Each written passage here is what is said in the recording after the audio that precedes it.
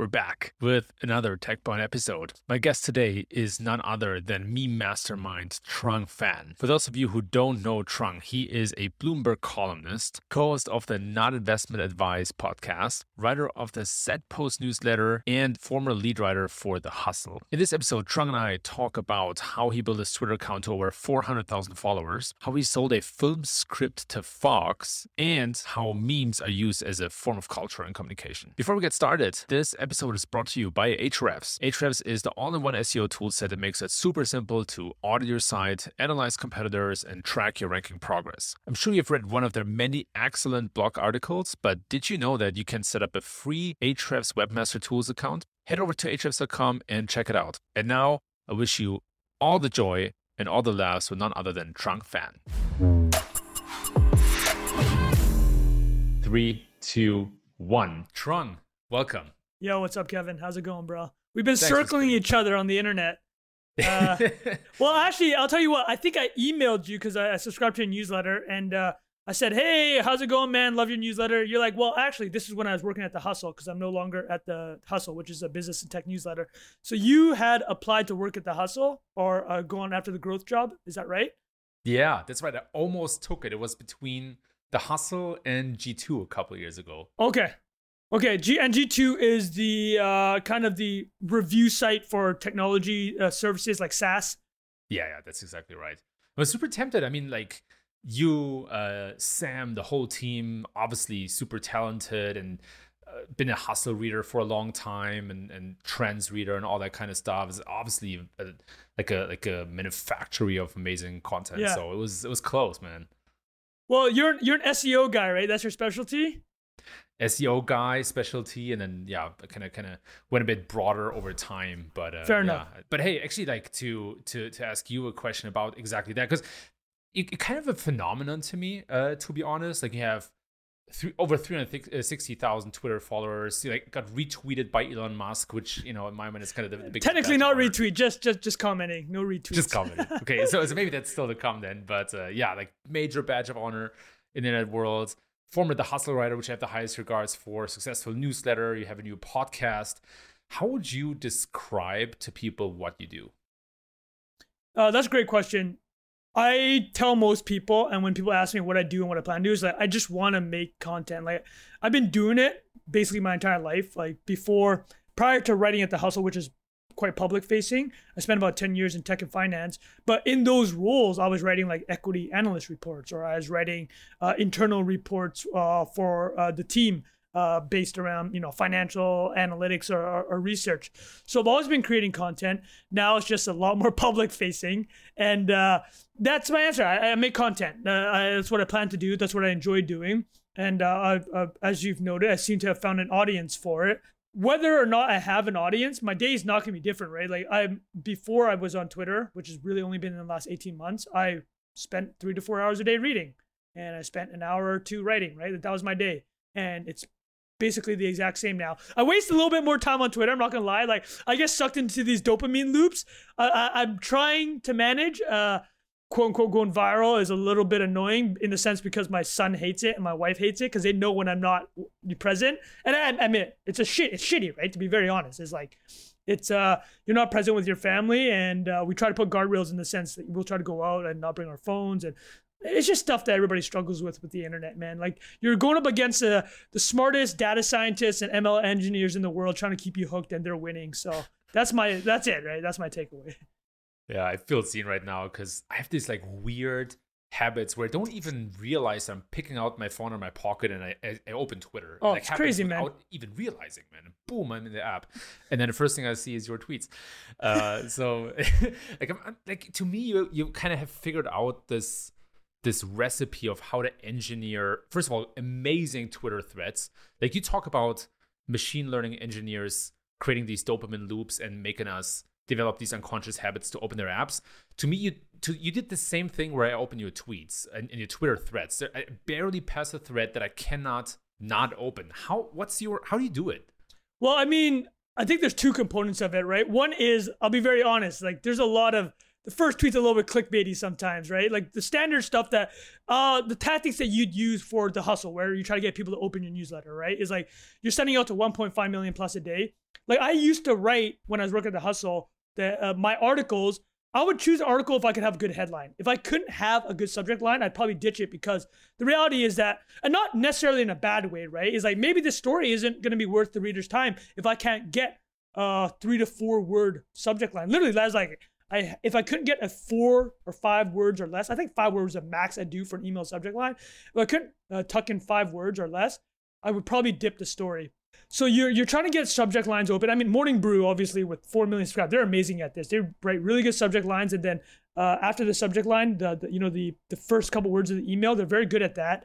I mean, that skill, it's copywriting. You have to be careful not to give false pretenses to what the actual content is, right? So Facebook actually is changing a lot of their video algo. Recently, they just announced in an engineering blog post, is like, we got to get rid of this clickbait stuff. The same things happened a couple years ago with Up Only. You remember Up Only? We had the biggest like curiosity gap headlines. Is like, you won't believe this, or it's like the BuzzFeed thing, right? It's like, I get it. You have to apply those, but you got to do it tastefully. So to answer your question is like, why do you have that feeling? So the first part is like, I mean, I do write a little bit in a sense of, it is clickbaity in the sense there's big numbers. There's a lot, often numbers are involved because people just love anchoring to numbers. There's a little bit of the curiosity gap where you're like, oh, I need to find out what the rest of the story is. You know, nothing I'm saying is groundbreaking. But the other part of it is, I think it's just, I've been doing it consistently for a while, and I try very hard not to put out shitty content. That's just it. It's like, if people have read 20 of my threads and they liked all 20 of them, there's a high likelihood they're going to read number 21, right? And don't get me wrong, like there have been times when I got a little bit too thirsty for engagement, and I'm like, I'll do anything to kind of hack the algo. I put out stuff that I'm not super proud of, but more recently, like I've done a little bit less on Twitter threads. I'm writing more long form for my newsletter. I write for Bloomberg. I like long form more because it's long form. I mean, the thread format is very condensed, and you're leaving out so much information. You can communicate a lot, but long form, obviously, long form. And the one thing I will say, the last thing I will say about the thread is this: it's difficult for me to rope in humor and tie in humor in my threads because of how small the space is, right? So I will try to max a thread at 15 tweets, and there's not a lot of space for humor in there. So that's the other reason why I like writing long form more. It's like I can have my actual voice inside the topic. So that's my explanation. A little bit clickbaity on the first tweet, but also trying to be consistent and giving high quality. You know, it's only clickbaity if you don't follow up the premise, but if you can actually deliver, then it's like click worthy, or whatever kind of word you want to throw at it. So how much time do you spend on the headline or on the first tweet compared to the rest of the story? Actually, not a ton, in the sense it's the same principle as I had with writing at the hustle. I'm probably not gonna write a thread if the first tweet I know can't be good. Like, I'm almost just writing that first tweet and just banging it out, like just testing it and doing it quickly. I'm like, oh, this is like a good first tweet. I'll probably just follow up with the rest of the story now. I wouldn't say I spent a lot more time, quote unquote, but it is definitely the most important. And I will choose to do one or not do one based on whether or not the first tweet's good, similar to the subject line in the hustle. How much time do you spend on a Twitter thread on average? I mean, some of the ones that I'm proud of is like the same as writing a 1,000-word article or 1,500-word article. It'll be 10 to 15 hours of research and really trying to condense it. The one I always bring up is I did one on ASML. They make machines that make semiconductors. And actually, the reason why I really like that one, it hit the top of Hacker News. And the reason why I enjoyed that one, though, was because there's a lot of videos and GIFs in there. And that's one time where I was like, this is actually like a piece of information and content that is unique to Twitter, in the sense of like, you're using everything that each tweet allows, right? Embedding the videos, embedding the GIFs.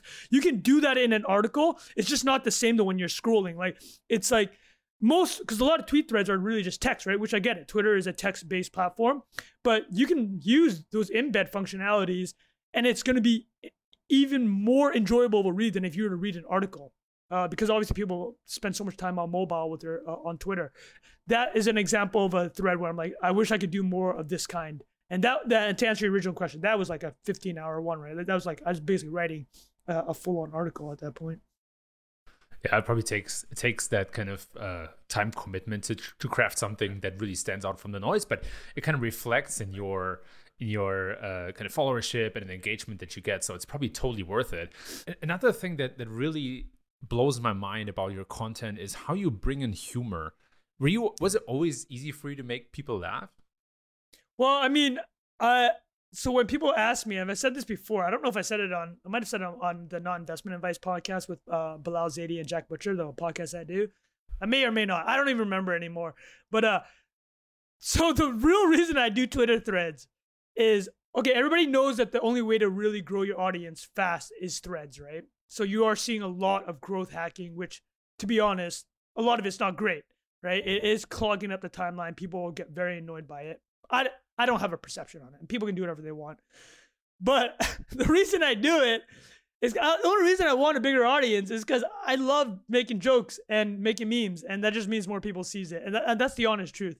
And to answer your original questions, like, I've always been involved in. I mean, 10 years ago, I sold a comedy film to Fox. Like, I thought I was going to be a Hollywood comedy writer. It never ended up working out. It's just difficult to break into Hollywood. And now the reality is that there's so many platforms now where you don't have to wait for a gatekeeper, right? Everybody knows this. It's the whole gatekeeper theme. Is like, I don't need a Hollywood studio to tell me that a script I worked on for 18 months is okay, and now the world can think I'm funny. With Twitter, I should have done this a long time ago. Twitter's been out 2006. I've only been using it since 2019. I could have just been pumping jokes all day, right? And actually in university, I had a pretty popular blog that was just comedy. So let me go back to your original questions. Like, I've always loved comedy. It's the thing that gets me most excited. And when people, why are you like so thirsty for growing your audience? It's like, honestly, man, I just want people to laugh, and it's just like it's a non-stop stream of consciousness that I just like kind of blast out there. What's your favorite stand-up comedian? Favorite? Oh, that's a great question. The last live event I did actually pre-COVID was I went to Bill Burr. He's probably my favorite comedian now. He's amazing. Bill Burr's amazing. I'll tell you a thing about comedians that I noticed actually is a lot of the best comedians started out doing very clean comedy. Like Bill Burr used to have a clean act, but he's actually now he doesn't give a shit. Like he just curses and says whatever he wants. There's some other example. I mean, one not great one is Bill Cosby. Actually, not Cosby. Sorry, Bob Saget also started off. He's known as a very dirty comic, but his reputation was from Full House as a kind of this clean and very sad. Rest in peace. He passed away recently. George Carlin started off as a clean comic, ended up super dirty. Not dirty, but like willing to push the envelope. So like the reason I bring these comics up is they to me are the ones that I kind of look up to in the sense, when the more you stop caring what other people think, which is what they were doing when they were being more clean and a more PG act, is the less you care about that, the more you can be yourself and have something that's actually unique and different. I'm not saying to go out there and say whatever you want and to be an asshole, but to stand out or even just have your own voice. These guys decided that, you know what, I'm just going to say whatever I want. And then not just guys, right? Sarah Silverman is similarly, she will say whatever she wants. Not to agree with everything they say, but I like the attitude of not censoring yourself and be willing to say different thoughts, right? It's comedy, man. Yeah. I'm fascinated by stand-up comedy. Huge fan. And part of what fascinates me so much is the level of observation that some stand-up comedians absolutely bring to the game, right? Like it's not just that they're funny, it's also that they're funny because they talk about some stuff that happens all the time, but nobody really notices it. Nobody has that awareness for it, and they make it so blatantly obvious that you're like, oh my God, yeah, we're all like this. Actually, this is crazy, right? To my mind, it's in part at least engineered. Not everything. There's obviously talent you have and timing and all this kind of stuff that comes on top of it. But there's also some sort of like a level in my mind to or an art to dissecting this and making like pulling material out of everyday situations. So my question to you would be, when you create your memes, do you have is it all just instinct and gut feeling, or is there some sort of a step by step or a formula you go through in your head when you craft them? No, I can tell you, you can train yourself to make good memes, and the way you do it is this: you go to imgflip.com. You know that website that has all the meme templates, or download the Mematic app. Visualize what all the meme templates are, right? Because every meme template explains, as you noted, a human behavior. Like the most famous meme template is probably the one of the guy holding one girl's hand and then looking at the other girl, right? And what abstract away, what is that actually saying, right? It's that your attention is averting to a new shiny object. So anytime that event happens, right, where there's a new shiny object, you need to map that joke onto that meme. But there's like that for everything. There's the Drake meme of where he's shaking his hand and like approving or disapproving. So anytime you see something that has been approved and now becomes disapproved, or you see two contrasting ideas, you go to that meme template. So you can school yourself to understand, okay, what's the best meme for an outrageous reaction to something? What's the best meme for just something really sad that happened, but there's like a kernel of humor in it? Like there's a meme template for that, right? And if you just literally feed yourself these memes, which the way I do it is I literally just look at ImgFlip. I'll spend a lot of time on that and Mematic, see what's trending. I mean, the most recent one obviously was when Will Smith slapped Chris Rock. I mean, what was the abstraction of that meme template, right? It was a disapproval of something. And so everybody took that and applied it to their own industry. You can definitely have a roster of meme templates ready. Now the question is, do you have taste, right? And that's the other part of it. Can you actually craft the language in it that makes it funny? That's where the humor is. I don't know if that can necessarily be taught, but you can be taught and you can learn to have this roster of meme templates. So when people ask, that's how I say, yes, you can learn. You can learn how to react. Whether or not let's be honest, some people are just not funny. That's just a reality situation, right? Yep. But at the minimum, you can understand the templates and just keep shooting it. And again, if you want to, if you don't want to, whatever, it doesn't bother me. And the last thing I say is go to Reddit, look at the meme subreddit, look at the dank meme subreddit, there's so many funny subreddits. That's where a lot of the memes, technically they start on 4chan, but a lot of them end up on Reddit. That's how you school yourself. If you want to actually put in a process of learning how to be quote unquote funny or memey on the internet, that's how you would do it. But again, taste can't be taught, so that's all I'll say. I'll take a big note of that. One thing that I'm super bullish about in this whole SEO and content world is that a lot of people and companies just churn out a lot of commodity content, right? It's just all the same. They do the same research. It tastes the same, smells the same. It's like, like a very cheap all-you-can-eat buffet. Whereas what actually drives results is more the kind of fine dining stuff, the tailored course menu that you only get once in a lifetime. It's this like expensive endeavor, but it really stands out, right? If you think about the memories that people have on their food, nobody thinks about the cheap buffet they have in Vegas. Okay, maybe here and there, but you get the drift. But yeah. Everybody thinks about the Michelin star restaurant experience that they had.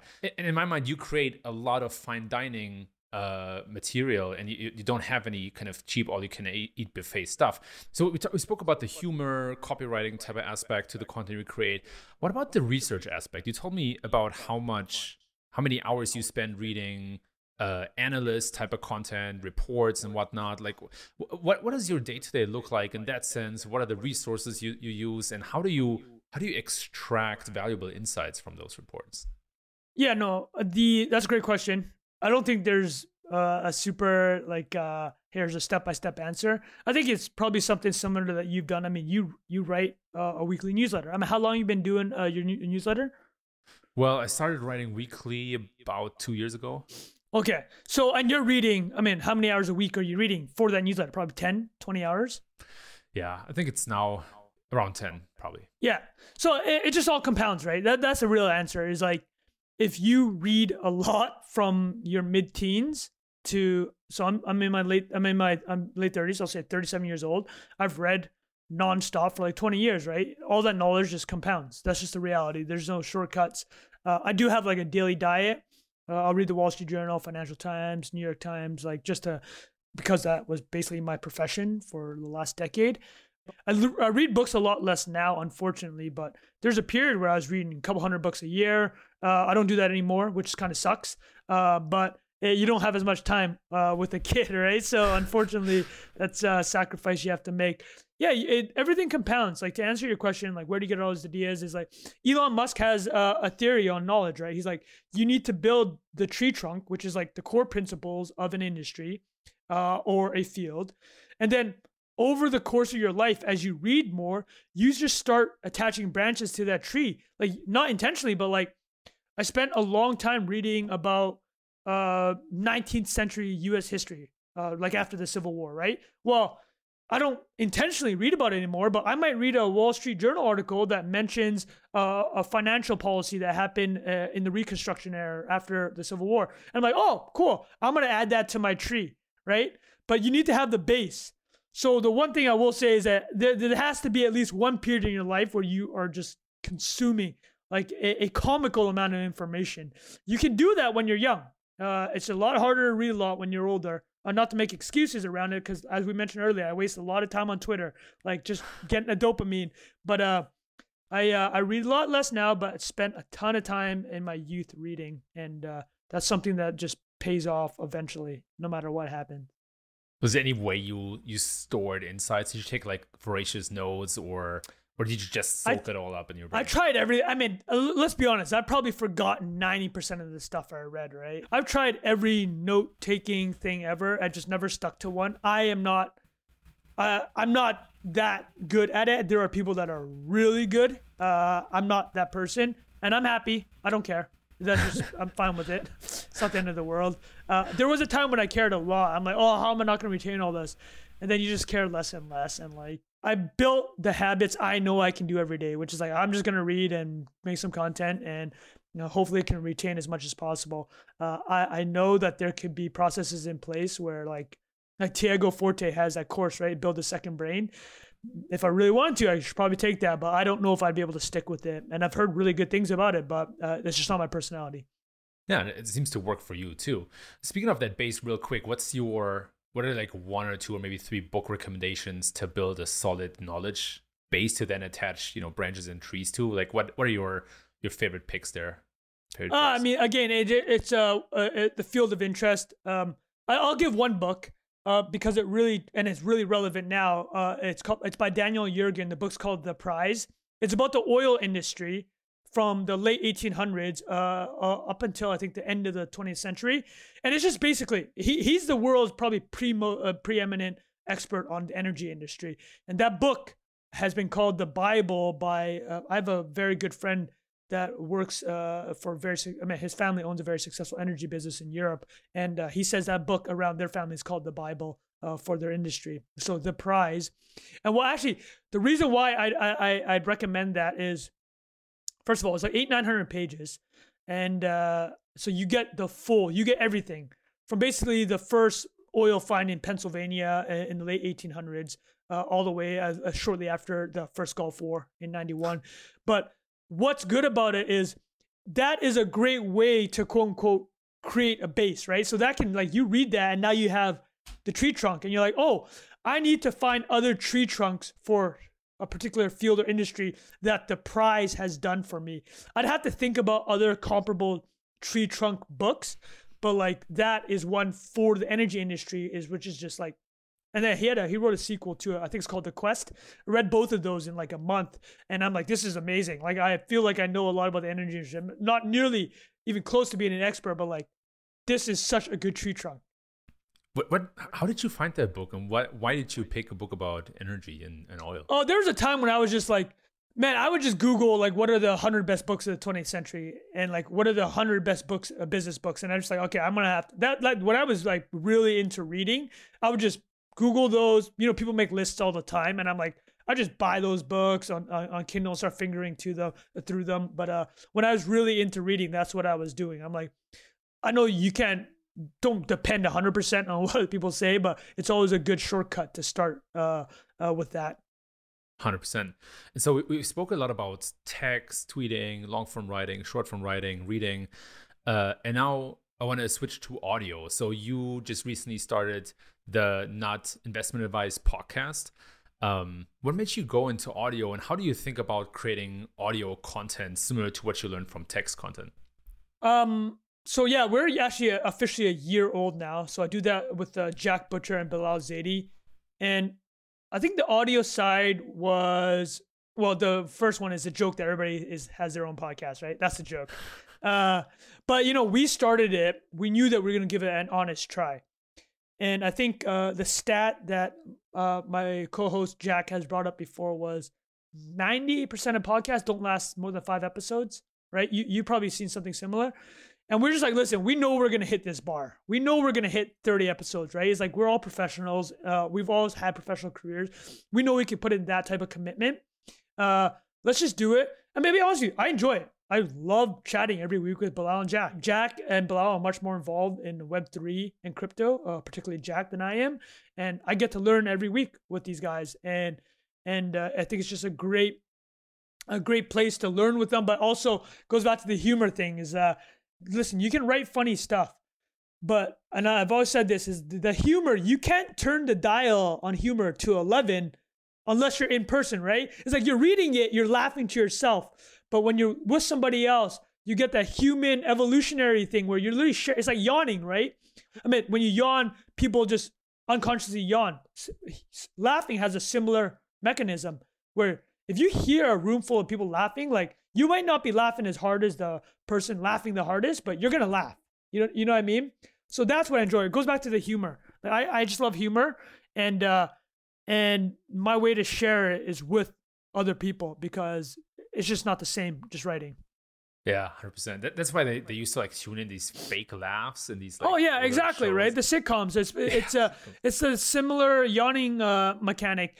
I mean, evolutionarily, there's like people have done studies on it, and I mean, obviously, with any of these kind of sociology type studies, you don't know about the replicability of it or how true it is, but it's like, the thesis around why laughter is sharing and shareable, it makes a lot of sense, right? It helps groups come together. And the laughing function, you have the mirror neurons, right? Like there's certain things with a mother and children where they have the mirror neurons where they copy what their mom's doing. But similarly with laughing, is like you're enacting the same part of your brain. So we talk about the dopamine drip, but I mean, you get dopamine and serotonin when you laugh, and that brings people together. Do you think that there's also a version of that when it comes to viral tweets or people sharing tweets, a kind of social proof that a tweet has been shared 1,000 times and people kind of like have some sort of a mirroring function to think that, oh, actually this meme is super funny, whereas had it been not shared at all, do you think that there's a different reaction to that? No, I think it's, probably similar in the sense of if you have like a physical reaction to a meme or tweet, like if I look at something and I physically laugh, I'm like, I have to share this. Like the Dilbert comic, Scott Adams talks about it. He has like a rule where if his kind of humor gauge is, can I get somebody to physically do something? Like if you write something or make a meme that's so funny that somebody actually moves their finger to go LOL or crying eyes, is like, that's when like that's his level. It's like you've gotten somebody to physically move. I'm not saying that that's not a huge sacrifice to move your fingers, but a lot of tweets get nothing and a lot of people don't move their fingers ever. But if something makes you laugh so hard that you're compelled to go, oh my God, this is hysterical, like crying, laughing emoji, you're physically doing something. To answer your question, if you're getting a lot of retweets and these kind of emojis, it's like, yeah, you're doing something, right? You're getting people to react. Yeah, totally. And you also mentioned that you enjoy long form because it might be easier to insert humor. Like one thing that blows me away, honestly, about how you write for your newsletter is that it starts super funny. It's almost like memes first, and then you pull readers into some of the facts and some of the insights, right? What moved you to invest more in your newsletter, and what are some of the like goals and the ways you want to use that newsletter to build a following? I want to write certain articles that they can last and exist for searches, right? Like I want them to have this kind of long tail effect. It's like, I couldn't find a long article about Warren Buffett's investment in Apple. So I wrote 2,000 words on it. I'm like, hopefully this is a fairly evergreen piece in the sense of like whatever happens with the Apple investment for Berkshire Hathaway in the following years, the logic for it and why he did it is going to stay the same, right? And people can understand and read about that. I did a lot of my articles similarly are of this, like I wrote one about why LinkedIn, people think it's so cringe. And I found a bunch of engineering videos from the LinkedIn engineering team. I tied that in. And I think that can exist for a long time. That's different than a tweet thread, right? And the LinkedIn one is I wrote it like from a humor basis. Like I just wanted to make fun of the entire thing. And, but it started off as a joke. But then it turned out, I'm like, oh, I actually think I figured out why it is the way it is.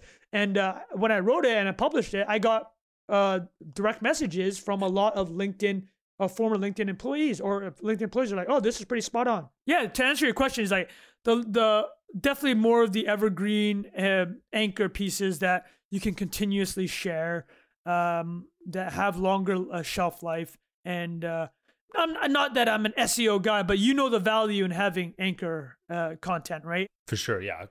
Also improves your discovery for either new people or people who already know you. So totally understand why you want to open like a new channel besides maybe social, or even just like the regular newsletter subscribers. I think that's one of the huge benefits of having some sort of a platform that allows you to make the newsletter content discoverable, like Substack. Like your newsletters on Substack, search engines can find. I did move it. I moved it over to. Sorry, I just want to say I moved. It was on Substack, which is fantastic, by the way.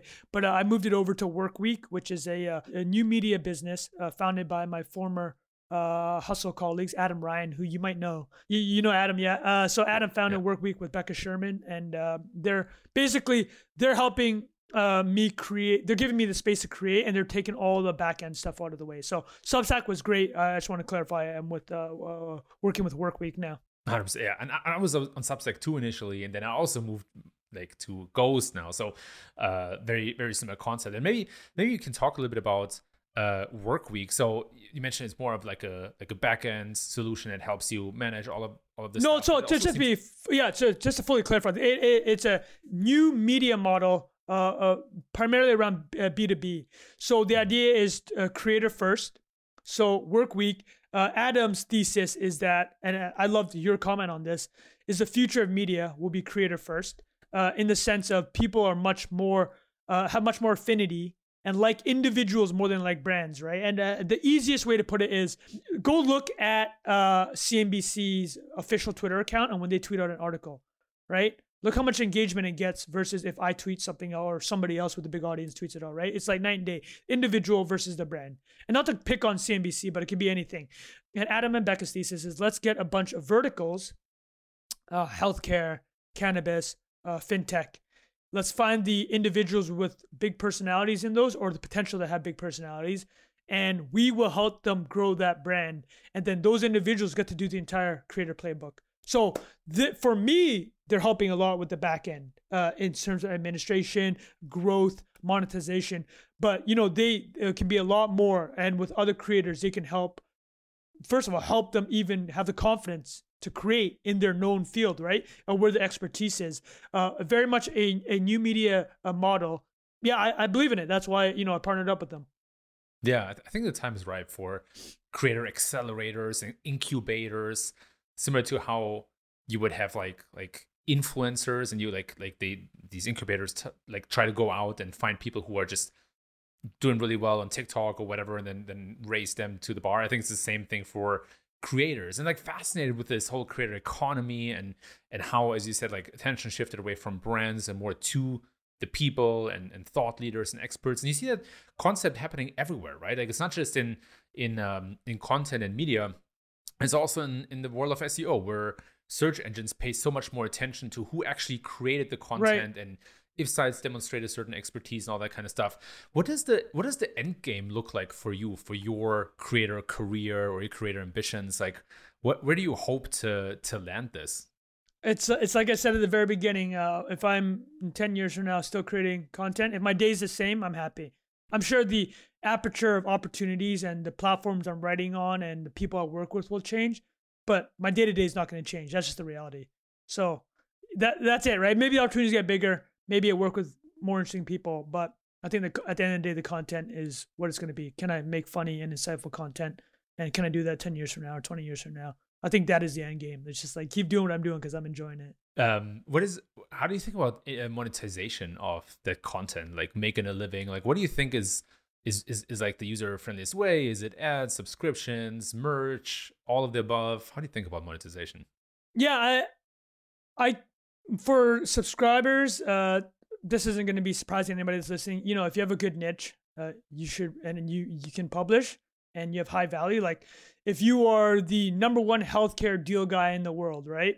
And you write every week about healthcare deals, you could probably charge a subscription for your healthcare deals, right?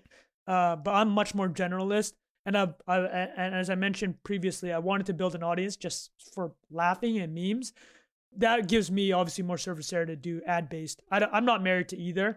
Just the nature of my content, I don't think is very subscriber friendly, because I honestly wouldn't pay for my own content because it's not niche enough. But I'm happy to have advertisers on it.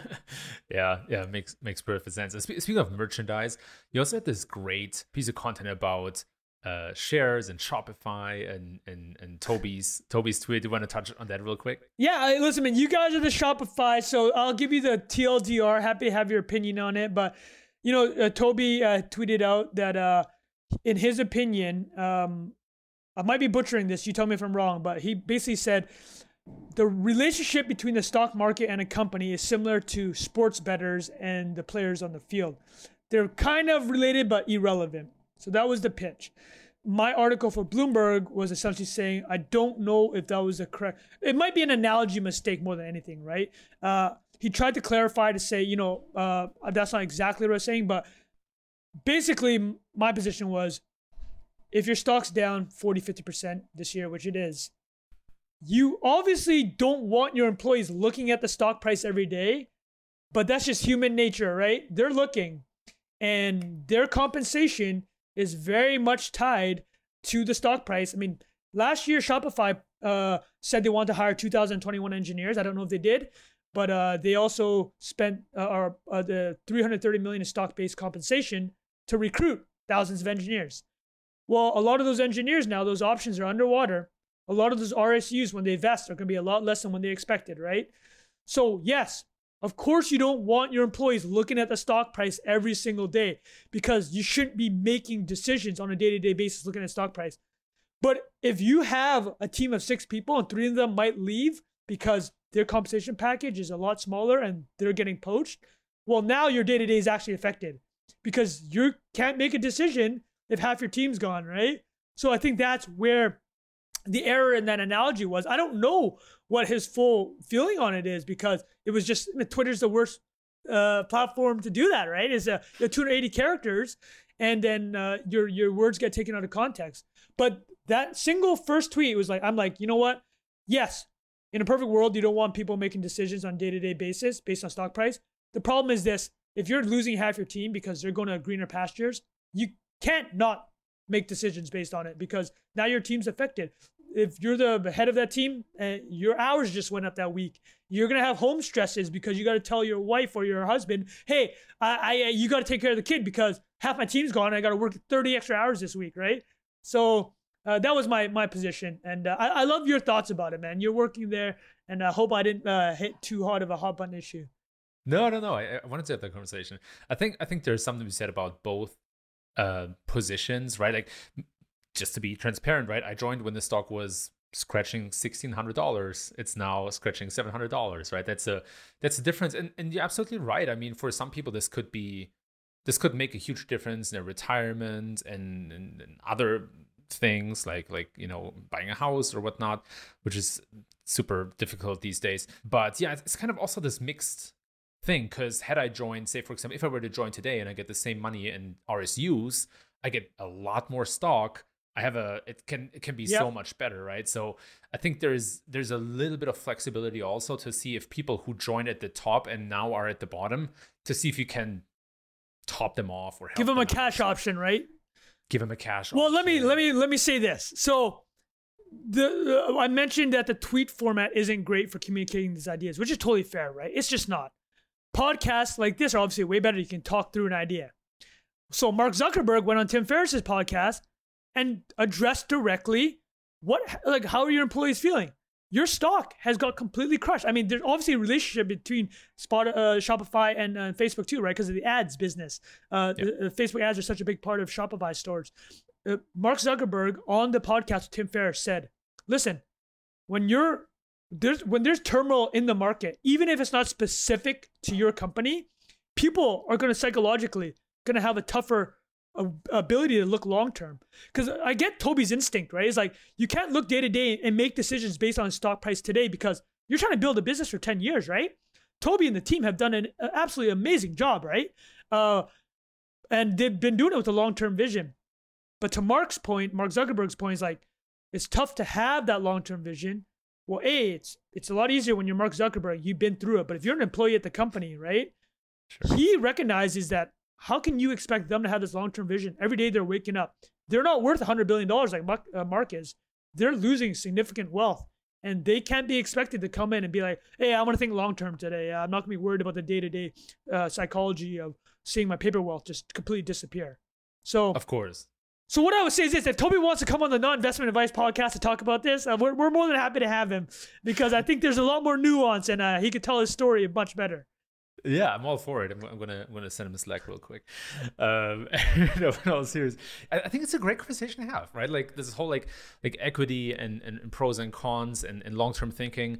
I can tell you so much that this idea of building a company that lasts 100 years is very top of mind at Shopify, and that's where it's a total perspective thing where someone like a Toby can it's easier maybe to picture for him than maybe for some other people, and it goes to another principle, which is that, when you start a company, typically people you hire won't care as much about the company as you will, right? So total perspective thing, and also like a very foundational or fundamental conversation about the value of stock and RSUs, how to think about comp and like how to retain people. I mean, there's so much to that, but yeah, it's what I will say is like it's tough to see your equity half, and then maybe even less. It's a tricky one. But man, I'm going to let you go. I know we're coming up on, or we're pretty much at time here. Before I let you go, where can people find and follow you? Oh yeah, so at Trung T Phan, TrungTPhan. That's where everything is. And if you want to listen to the Non-Investment Advice podcast and hopefully get some laughs, please do. Open invitation to Toby. So we'll just leave that one there. Thank you so much, Kevin. 3, 2, 1.